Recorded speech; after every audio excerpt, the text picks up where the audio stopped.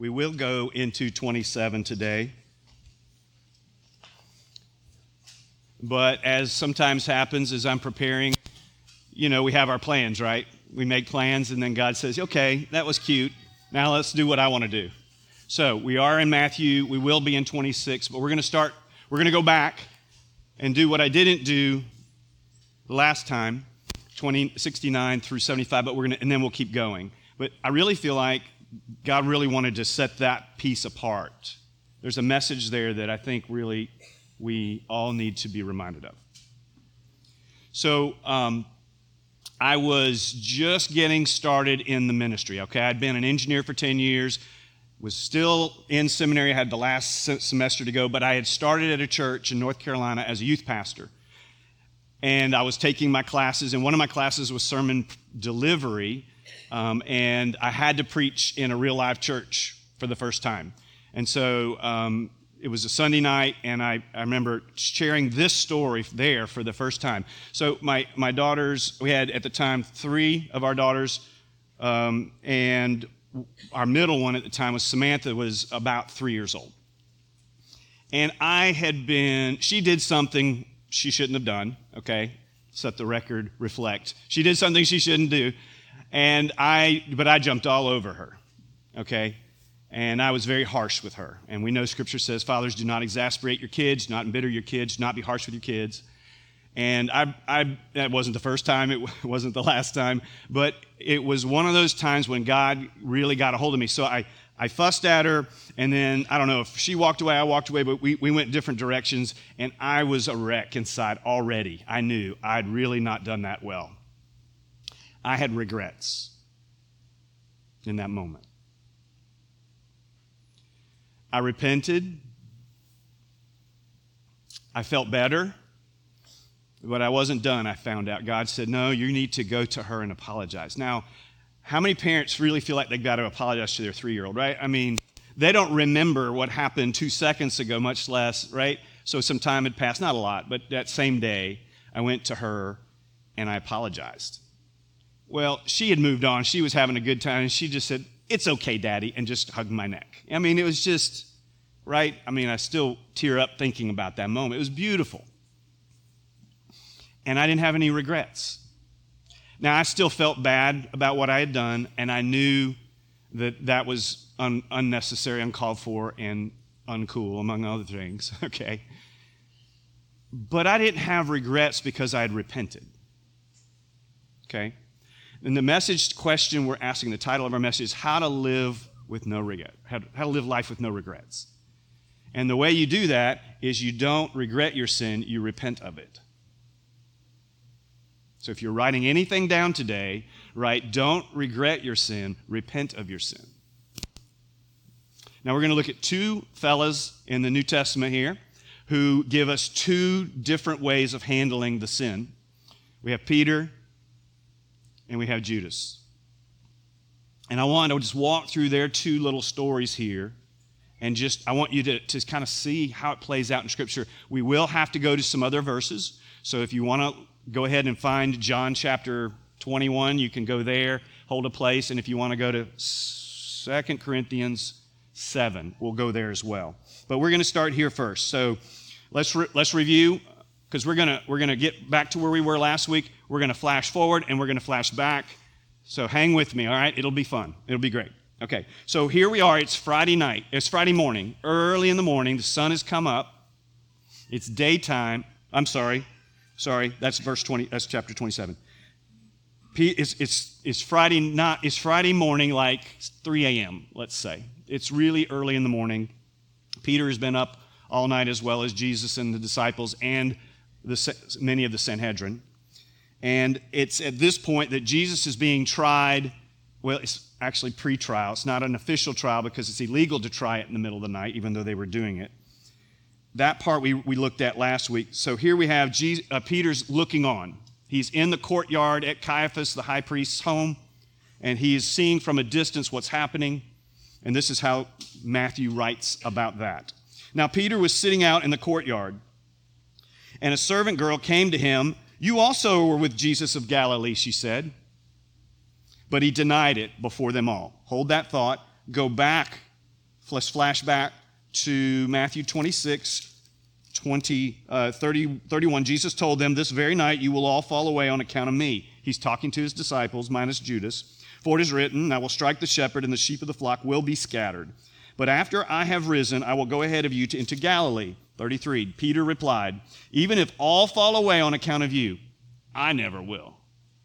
"Truly I tell you," Jesus answered, "this very night, before the rooster crows, you will disown me 3 times. But Peter declared, "Even if I have to die with you, I will never disown you." And all the other disciples said the same. Okay, so we've seen Peter deny him once in verse 70. Verse 71. Then he went out to the gateway. So he's physically moving further away from Jesus, but he's still there at Caiaphas' place. He went out to the gateway where another servant girl saw him and said to the people there, so there's other people there too, "This fellow was with Jesus of Nazareth." He denied it again with an oath, "I don't know the man."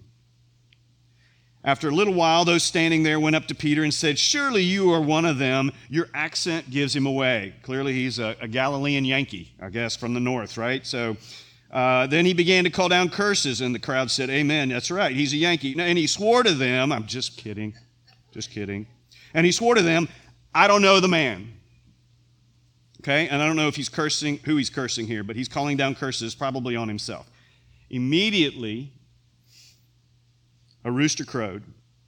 Then Peter remembered the word Jesus had spoken, "Before the rooster crows, you will disown me 3 times." And he went outside and wept bitterly. Okay, so there's part 1 of Peter's story.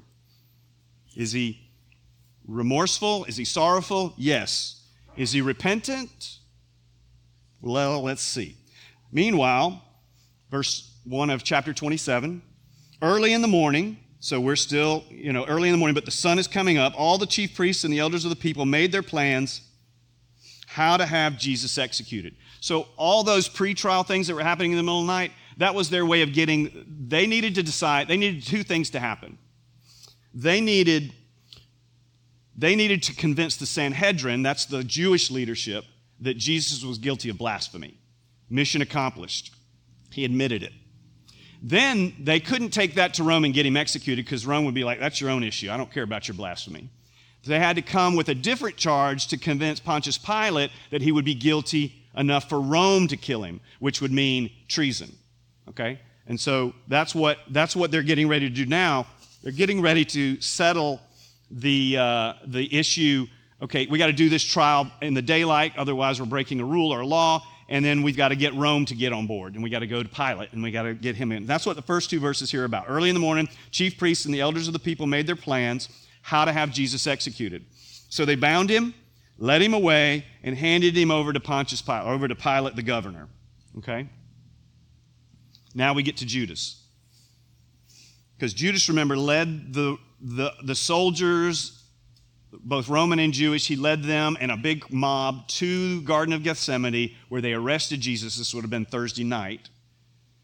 And we haven't seen him until now, okay, after he did that. When Judas, verse 3, when Judas, who had betrayed him, saw that Jesus was condemned, he was seized with remorse, sorrow, and returned the 30 pieces of silver to the chief priests and the elders. "I have sinned," he said, "for I have betrayed innocent blood." And he's exactly right. Watch how these priests reply. "What's that to us?" They replied, "That's your responsibility." Side note, it is his responsibility. It was his choice. And we are all equally responsible for our actions, for our sins. We're responsible. We're accountable. And we're guilty because of our sins. For all have sinned and fall short of the glory of God. Romans 3:23. But man, is that not the way a priest is supposed to respond, right? What is a priest's job? A priest goes to God on behalf of people. That's called prayer. And a priest goes to people on behalf of God. That's called evangelism, discipleship, ministry, mission. Okay? And Peter says, and we'll see this not in the near future, that he calls Christians, all Christians, a part of a royal priesthood, which makes you and I priests, if you're in Christ. I know, that'll be a sermon all by itself, won't it? Okay, but back to these terrible examples of priests. Verse 5. So Judas threw the money into the temple and left. This is, the words describe just a violent, he just throws and the coins go everywhere. Then he went and he hanged himself. Now, in case I don't want to forget to say this, even though this isn't the ideal place to say it. So he commits suicide. I do not believe that the Bible teaches that suicide means automatic, you're going to hell. Okay? I don't believe that. I don't think the Bible teaches that. And so I just want to make that real clear up front. Okay? Suicide is a horrible thing, and sometimes it happens for reasons that don't have to do directly with whether you're saved or not. Okay? All right, so that said, it is probably a lot of times some of the fruit, an example of the fruit. For you to hate yourself or to be in so much pain that you would want to harm yourself, which goes against the very nature that God created you with, which is self-preservation, among other things, it really speaks to a mental health, an emotional health, a spiritual health that is so bad that it would be probably unusual for a follower of Jesus to do this, but I don't think it's impossible. And so I don't want to ever be guilty of condemning somebody simply because, it's not even my job to do that, right? But just because someone did commit suicide, I don't want to assume, and I don't think we should. That's my opinion.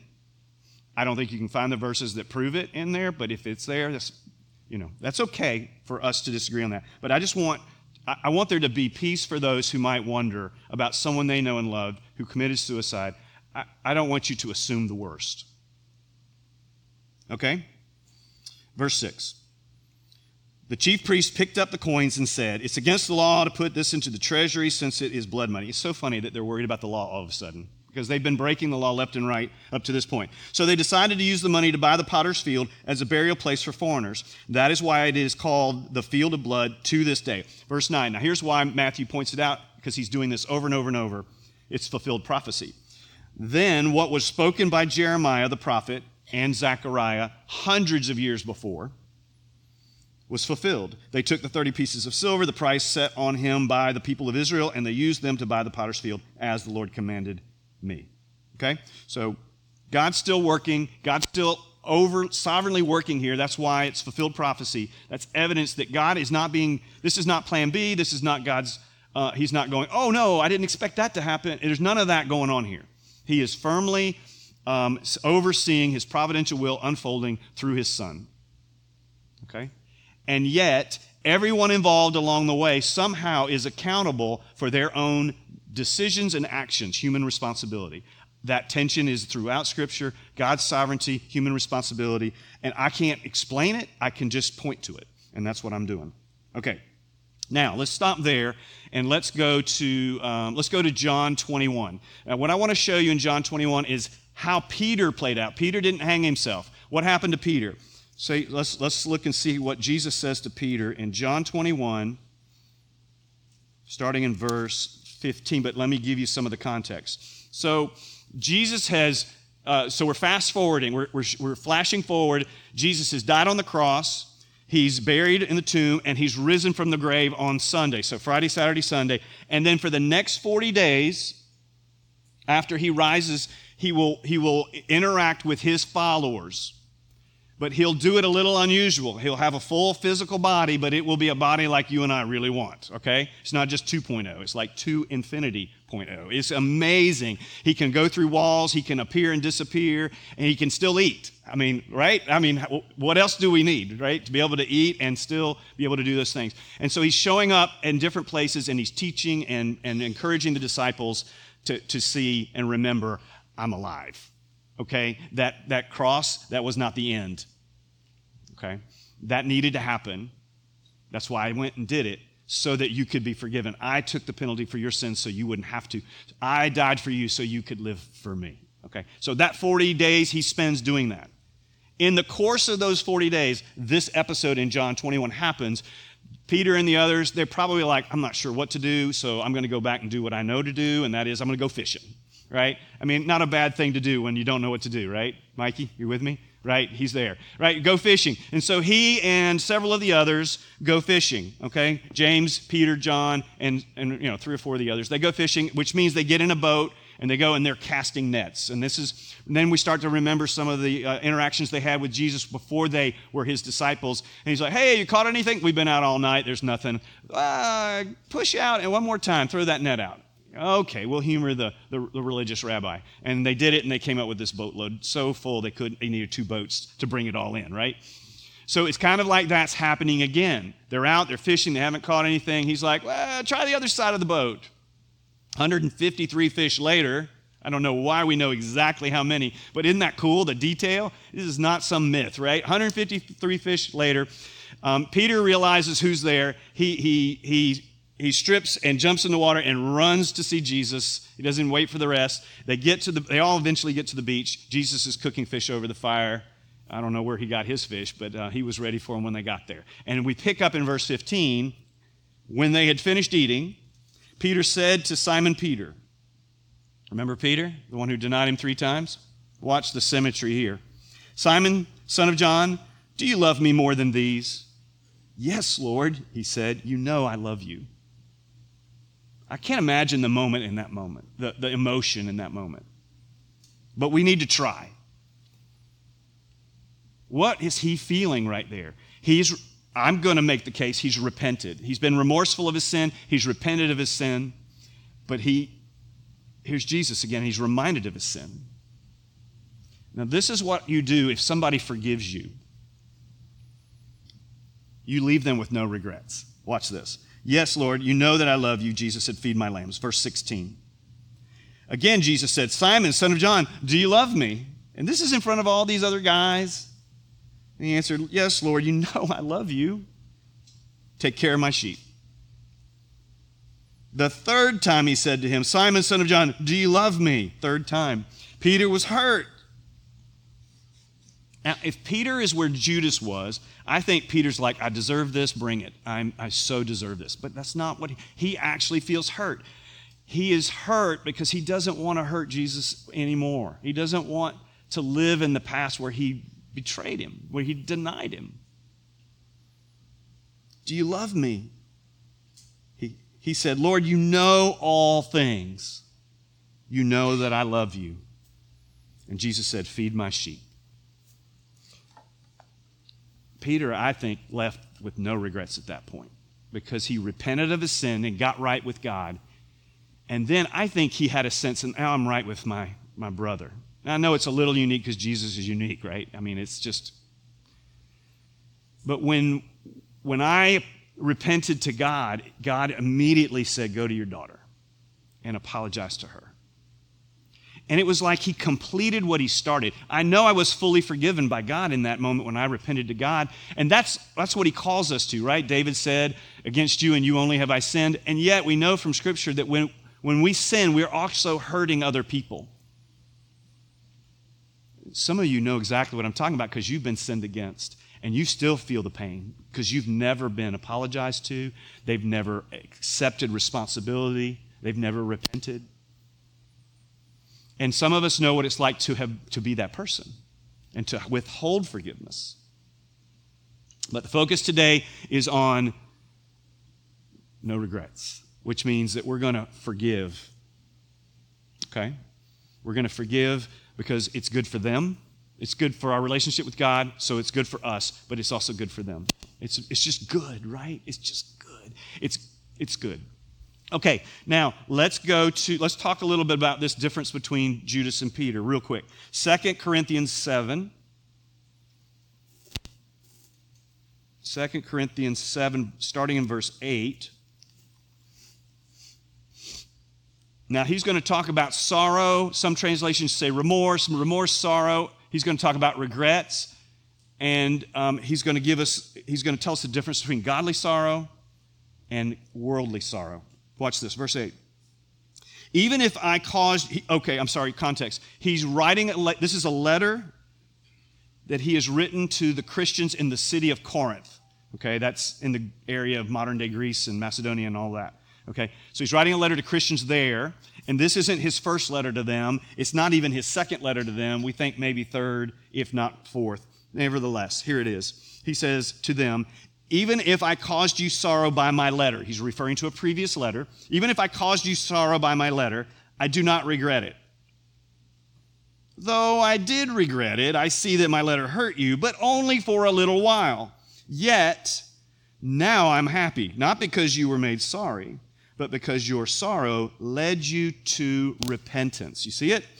For you became sorrowful as God intended, and so were not harmed in any way by us. In other words, we caused you a little sorrow, but in the end, that led to no regrets. Watch this. Godly sorrow brings, verse 10, godly sorrow brings repentance that leads to salvation and leaves, my translation, no regret. But worldly sorrow brings death. Pretty clear. And if you look at Peter and you look at Judas, and you kind of see it on display, don't you? See, and this is the challenging part for you and I. Okay, verse 11. See what this godly sorrow has produced in you. Now he's getting ready to, he's basically saying, good job, good job, good job. Watch this. He says, what earnestness, he's talking about them, what eagerness to clear yourselves, what indignation against sin, I would assume, what alarm, what longing, what concern, what readiness to see justice done at every point. You have proved yourselves to be innocent in this matter. We could probably do a sermon just on the word innocent. There's so many times it's popping up here, but see this for what it is. This is fruit. He's describing what it looks like when we live with no regrets. How do we live a life without regrets? We don't regret our sin, we repent of it. Believing that God forgives. Believing that God has done enough on the cross for us. It's already done, we just need to believe and receive. John's words, believe and receive, John 1:12. That's it. It doesn't have all these other things you have to do. Believe and receive, right? That's open that gift on Christmas that's got the tag with your name on it. Believe and receive. Believe this gift really is me. It's got my name on the tag. I'm receiving it because it's mine, and I'm going to open that baby, and I'm going to enjoy it, okay? Even if it's a white elephant gift, right? Okay, now let's go back. John 15. And this really gets to how. 12:20. John 15. How do we do this? How do I forgive? How do I repent? How do I do these things I don't want to do? These things I don't feel like doing, right? Like when there's somebody you know you should forgive and you just don't want to forgive them because I just don't feel like it.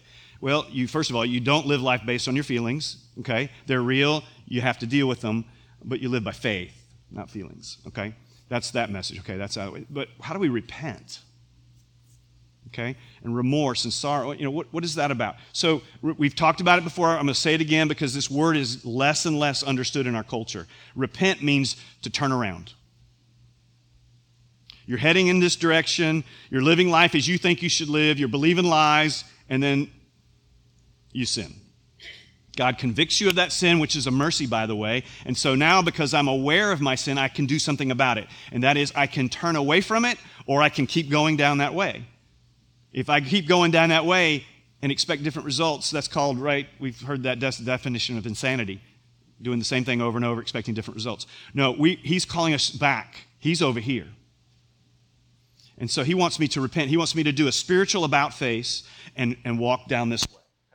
If you want to think back to Jesus' words about the parable of the broad road that leads to destruction and the narrow way that leads to life, and if you find it, Jesus is always at the end of the trail in the narrow way. Just follow me as I go down this road, okay? Repentance leaves no regrets. Now, I will caveat it with this. I will say there's probably some sense of maybe the shadow of regrets in all of our sin. And there's probably some specific ones that really you just can't seem to shake. But what I want you to do is I want you to forgive yourself so much, so well, that you believe, because you believe God forgave you, that you don't really have to live there in that regret. Okay? If you're reminded of it, just use it as an opportunity to remember what God's grace and mercy is like. I think that's good. I think that's probably a good thing. But living there and letting that control you, unhealthy. And you're not acting as the person God is creating you to become through that process of sin, but then repenting and believing again afresh. Okay? So how do we do this? We need God to do it through us. We will not choose to do this on our own, and we certainly won't be able to follow through. We need God to do it. Well, how does that work? So Jesus gives us a metaphor in John 15 to help us picture kind of how this works. Okay? So let me read John 15 and point out some of these verses.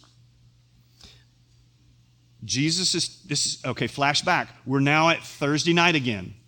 Okay? The night he's betrayed. It's before the Last Supper. So now Jesus is teaching them the last things he wants to teach them before the cross. Chapter 13, he washes their feet. Chapter 14, he begins teaching about, if you love me, you'll obey my commands. Then he gives us this metaphor in chapter 15. Jesus says, I am the true vine, and my Father is the gardener. And what's the gardener do? He tends to the vine. He prunes the vine. He cuts off every branch in me that bears no fruit, while every branch that does bear fruit, he prunes. Why? So that it will be even more fruitful. Because it is our purpose in life to glorify God by bearing spiritual fruit. That's why we're here. Okay? Now he's going to show you how that happens. This is how you do that. You are already clean because of the word I had spoken to you. Remain in me, or abide in me. Okay, those remain and abide, same word. Abide in me, remain in me, as I also remain in you. And then he goes back to the metaphor. No branch can bear fruit by itself. It must remain in the vine. Remain connected. Abide in the vine. Neither can you bear fruit unless you remain or abide in me. Watch this. I am the vine, you are the branches. If you remain in me and I in you, you will bear much fruit. Apart from me, you can do nothing. If you do not remain in me, you are like a branch that is thrown away and withers. Such branches are picked up, thrown into the fire, and burned. If you remain in me and my words remain in you, ask whatever you wish, and it will be done for you, including repentance. This is to my Father's glory that you bear much fruit, showing yourselves to be my disciples. Living a life of no regret glorifies God. As the Father has loved me, so have I loved you. Now remain in my love. If you keep my commands, you will remain in my love, just as I have kept my Father's commands and remain in his love. Verse 15, I'm going to skip down to verse 16. You did not choose me. He's talking to his disciples. You did not choose me, but I chose you and appointed you. Why? So that you might go and bear fruit, fruit that will last. And so whatever you ask in my name, the Father will give you. This is my command, love each other. Back to 27. Okay, so you see it? How do I live a life with no regrets? I don't regret my sin, I repent of my sin. It's straightforward. How do I repent? How do I do that? First of all, I need to believe that I'm connected to Jesus. I'm a branch. He is the vine I'm connected to. And if we're disconnected, I have no access to the source of the power I need to do what I need to do. This is why, if you're not a follower of Christ, but you're trying to be a Christian, you're going to fail over and over and over. Because the fruit you're going to bear is going to be the equivalent of me going out there and cutting a branch off of one of these trees in the parking lot, bringing it in here, and taping fruit to the tree and holding the branch out and going, look what we did. We have a branch that's got fruit on it. And you're going to go, no, we don't. That's fake. Because God didn't do it. And so we are the branch. He is the vine. We stay connected to him. And that empowers us to bear fruit that will last. That means beyond this life, because there's more than this life. This isn't all there is. There's the best is yet to come, and it's there and forever. And we're heading in that direction, one way or the other. We're heading in that direction. And it'll be eternity with him or eternity apart from him. But we're going to be forever somewhere because God created us. Okay? And while he is sovereignly moving in our lives, you are responsible for your response. And I can't explain how it all fits together, but Judas is responsible, I think. Peter is clearly responsible. They're both remorseful. They're both sorry, but they're not both repentant. And I think that's why Judas took his life. And we saw from Jesus in verse 24 of chapter 26, we see that he said, the Son of Man will go just as is written about him. But woe to that man who betrays the Son of Man. It would be better for him if he had not been born. That's got to be pretty bad. Because to not exist is horrible. So worse than that. Better than that? So, there you go. All right, let's just read a little bit more, and then we'll close. Verse 11, meanwhile, Jesus stood before the governor, that would be Pilate, and the governor asked him, are you the king of the Jews? He gives him the same answer he gave the high priest. You've said so. In other words, yeah, but not in so many words, not like you're thinking. He's basically trying to say, I am the Messiah, I am the king of the Jews, I am so much more than you can even imagine. But, you've said so. Okay. Jesus replied, when he was accused by the chief priests and the elders, he gave no answer. He's not defending himself. Then Pilate asked him, don't you hear the testimony they are bringing against you? But Jesus made no reply, not even to a single charge, to the great amazement of the governor. First of all, their charges are false. Second of all, he's not trying to get out of this. He is headed to the cross on purpose. Let's not miss that. He is fully in control. And he's playing out Isaiah 53:7, which compares him, describes him metaphorically as the sheep before the shearer who doesn't speak. Now, it was the governor's custom, and this is going to be a picture of substitution, okay? Now, it was the governor's custom at the festival to release a prisoner chosen by the crowd. At that time, they had a well-known prisoner whose name was Jesus Barabbas. So when the crowd had gathered, Pilate asked them, he's talking to the crowd, the religious leaders are there, he's in the court of his praetorium, so that would have been a corner of the temple grounds. And there's this big, basically military compound, and there's a courtyard, and Pilate's there on his little throne, and he says to the crowd, which one do you want me to release to you? And not all manuscripts say Jesus Barabbas, so I'm just going to say Barabbas, but Jesus Barabbas, so Barabbas or Jesus, who is called the Messiah. For he knew it was out of self-interest that they had handed Jesus over to him. Pilate knows the politics that's going on. He knows how these religious leaders are working. He is not for them at all. He does not really want to cooperate. But he's also a politician, and he's got to deal with Rome. And he is not on good terms at this point in history with Rome. So he has to walk very carefully. In fact, he normally wouldn't be in Jerusalem, except that it was the Passover feast, the festival of unleavened bread, and he's supposed to be there because the crowds are like 10 times normal, and there's all kinds of potential for unrest. He has to be on top of things, and so he's there.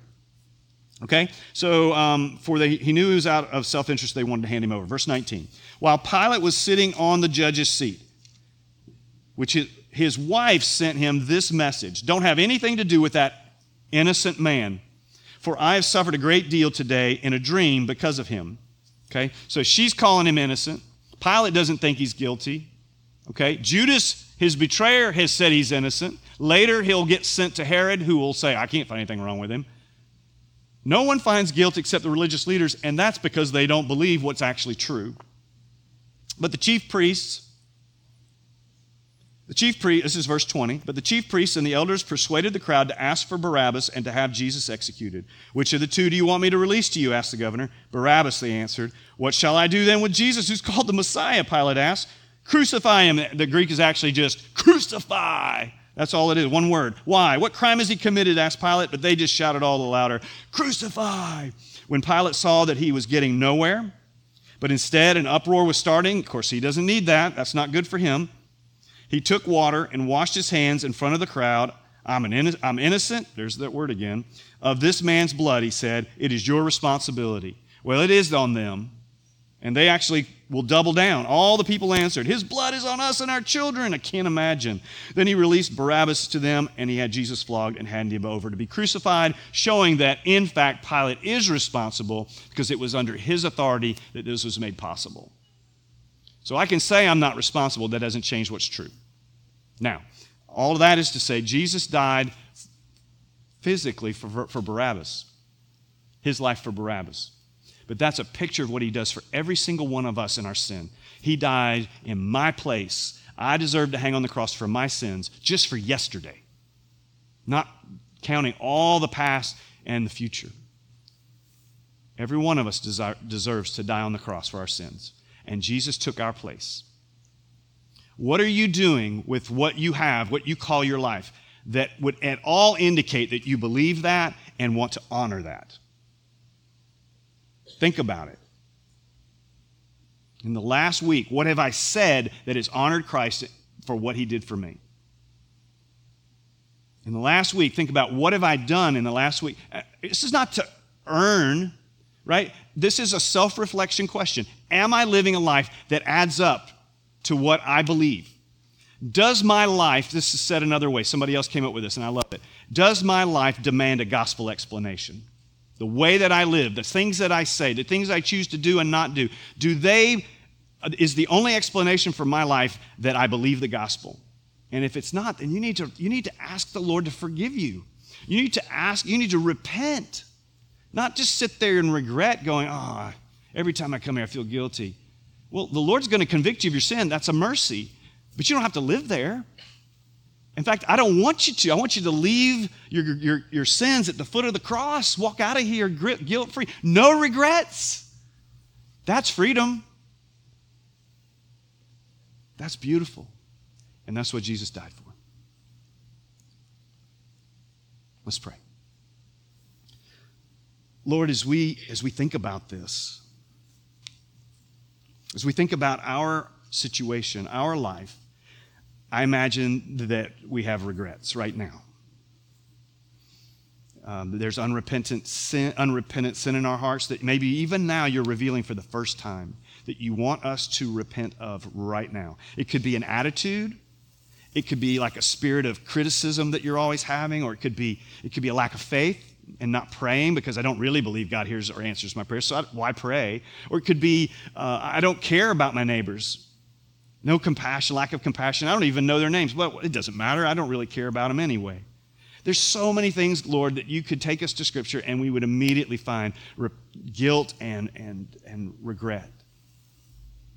But Lord, over and over, you point us to the cross. And you point us to the cross to remind us that you've already taken care of our guilt if we will just believe and receive.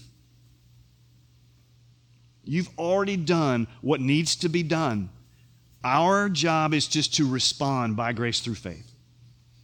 Give us the grace, give us the faith, Lord, and then give us the courage to do what is in our best interest in the first place. Forgive us for our sins as we have forgiven those who've sinned against us.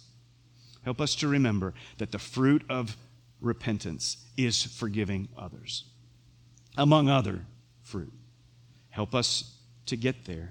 Help us to remember to abide in Christ, remain connected to Christ.